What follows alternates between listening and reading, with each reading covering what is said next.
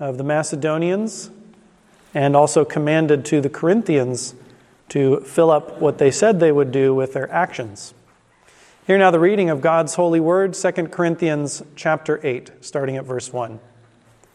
Moreover, brethren, we do you to wit of the grace of God bestowed on the churches of Macedonia, how that in a great trial of affliction the abundance of their joy and their deep poverty abounded unto the riches of their liberality.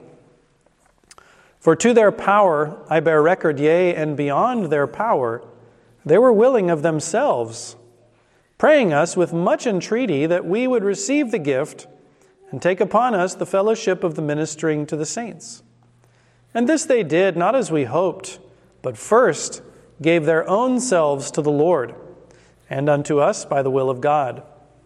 Insomuch that we desired Titus, that as he had begun, so he would also finish in you the same grace also.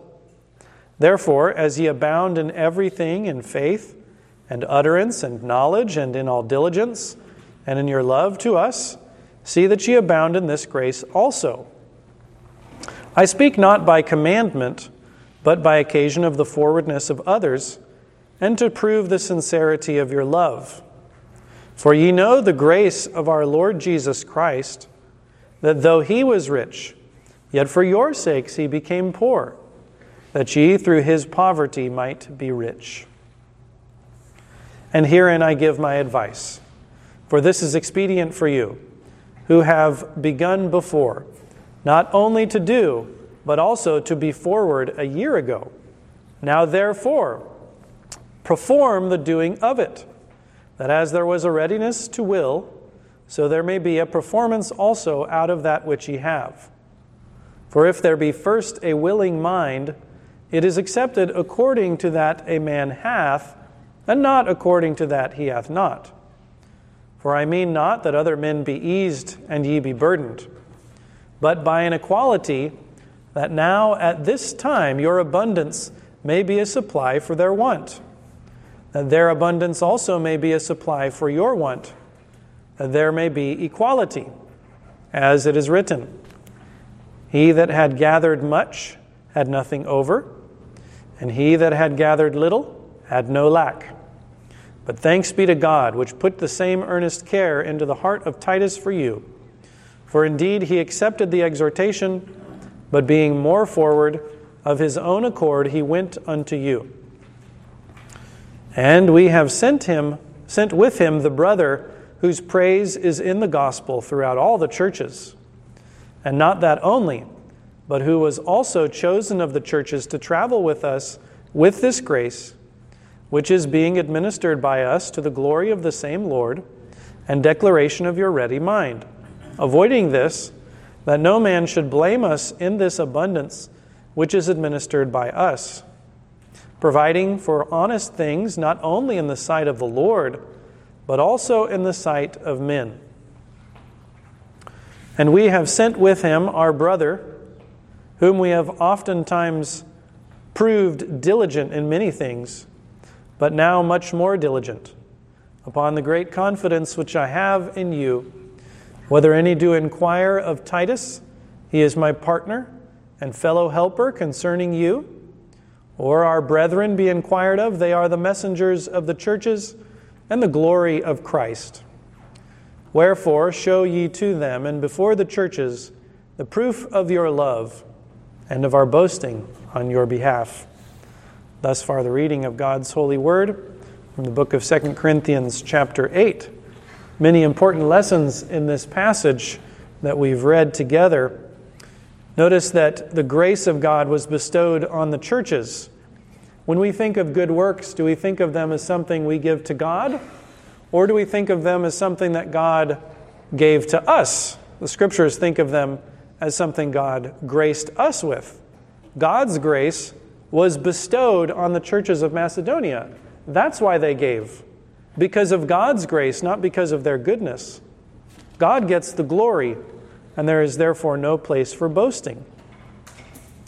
Notice in a great trial of affliction that they gave of their want. Now, trials are sent to test us and to prove what exactly is going on in this person's heart? What's the real inner core of this person? We might think that we're good, but when we're tried, we find out we're not actually that good. When we suffer, we find out, well, I'm not actually that patient. I think I'm patient when everything's going well and I'm fat and happy and my tummy's full and I've had plenty of sleep, then I'm fine. Oh, find me when I'm angry, when I'm hungry, when I'm sick. God sends afflictions to try us, to prove us, so that we may walk more closely to Him. We should not reject trials as a bad thing, but we should improve upon them by God's grace. And that's what the Macedonians did. It says, out of the abundance of their joy and their deep poverty, abounded unto the riches of their liberality. Liberality is where you're free in giving. You're not tight-fisted. You're not miserly. So because of their trials that they experienced, they had learned to give thanks in all things, to rejoice evermore, even in difficult circumstances like poverty, and they were free in giving to those who had need. This is pretty amazing. It's like the widow's 2 mites. Remember her. She gave of her want, of her poverty, but her spirit was right with God, her thoughts and her motivations.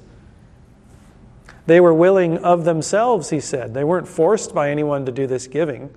This wasn't compulsory giving. This was voluntary. The tithe is compulsory. God requires it in His law.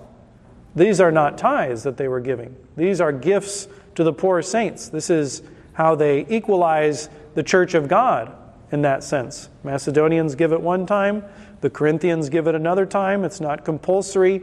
It happens on occasion. Notice here, he refers to the fellowship of the ministering to the saints in verse 4.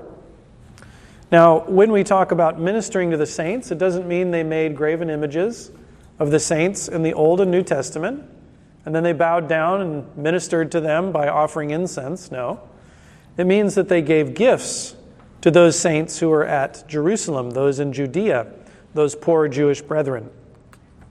It's not the heathen worship of departed heroes, in other words. It's not believing in their goodness and following in it in some semi-heathen manner. Rather, it is believing that Jesus Christ has called us to meet the needs, the practical needs of His people. So let us be about that very thing, looking after the needs of God's people, finding ways to love and serve one another. And notice verse 5, first they gave of their own selves to the Lord and us by the will of God. Material giving is secondary. Primary giving is to God Himself. He says that as ye had begun, so He would finish in you. So when Titus comes, I want him to finish and complete the work. Don't leave the work of God undone. Don't make it half finished. Make it all the way finished by God's help.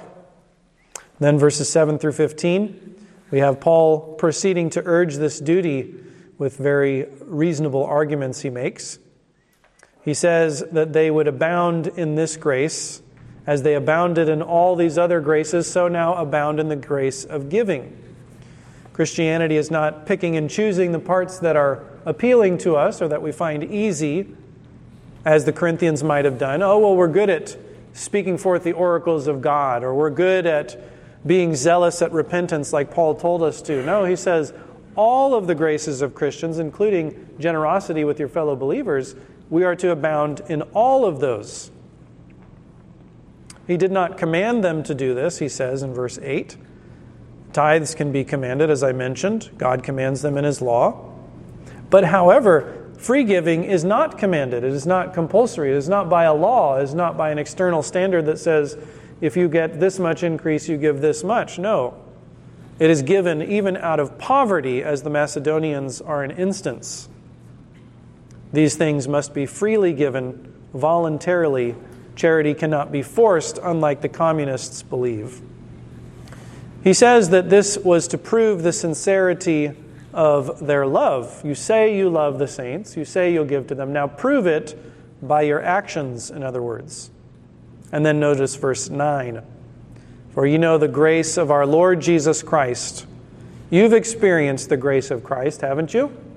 You know that though He was rich, fully God in all eternity, Yet what did he do? He came down among men. He descended to the lower parts of the earth. He was born of a virgin. He was crucified and died and was buried. You know the grace of Christ. And so therefore, based off of that you were made rich through the poverty of Christ, so you should have that same mindset toward your brethren. I notice then that gospel grace that we receive from Christ is to have its effect in our love and graces given to others. It's pretty simple, basic Christian doctrine. God has forgiven you, therefore you should forgive others. Christ has made you rich by his poverty, therefore you should do likewise for the saints. Let us then forgive as God has forgiven us, love as God has loved, give as Christ has given, comfort as the Father has comforted us. He says that giving in this way is not according to what you do not have in verse 12. God, again, does not measure the gift by the substance, but by the inner working of the mind. And then he says that in the Old Testament, they had an equality. One would gather more, one would gather less of the manna, but they all had enough. And so likewise, there would be an equality in this case. And then finally, in verses 16 through 24, we have a commendation of those who were employed in this matter. He says, "Thanks be to God who put the same earnest care in the heart of Titus." Titus didn't put this care in his own heart. God put it in his heart. We cannot then boast of anything that we do for God. His praise was in the gospel, he says. The preaching of the gospel, that is.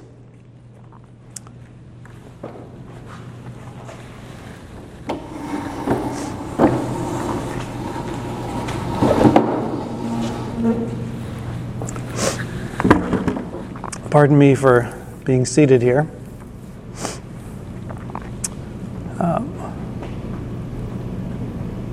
He refers to the praise of the gospel, and then in verse 20, avoiding this, that no man should blame us. They did not want to have occasions for people to blame them for the ministering to the saints. They did not want to be thought as robbers or those who stole or who embezzled funds. They rather wanted to be honest in the sight not only of the Lord, but in the sight of men, verse 21 tells us. We must consider the moral judgments that men make. If they are according to God's law, it's very important and relevant that we consider those judgments. We must avoid then the appearance of evil, not just the doing of evil. We must do nothing in secret or in the dark. Billy Graham had a rule that he would never be alone with another woman except for his wife. He avoided the occasions of temptation. And thus far, the explanation of God's holy word from 2 Corinthians chapter 8. Please open your psalters to Psalm 45, verses 8 through 17, pages 96 and 97.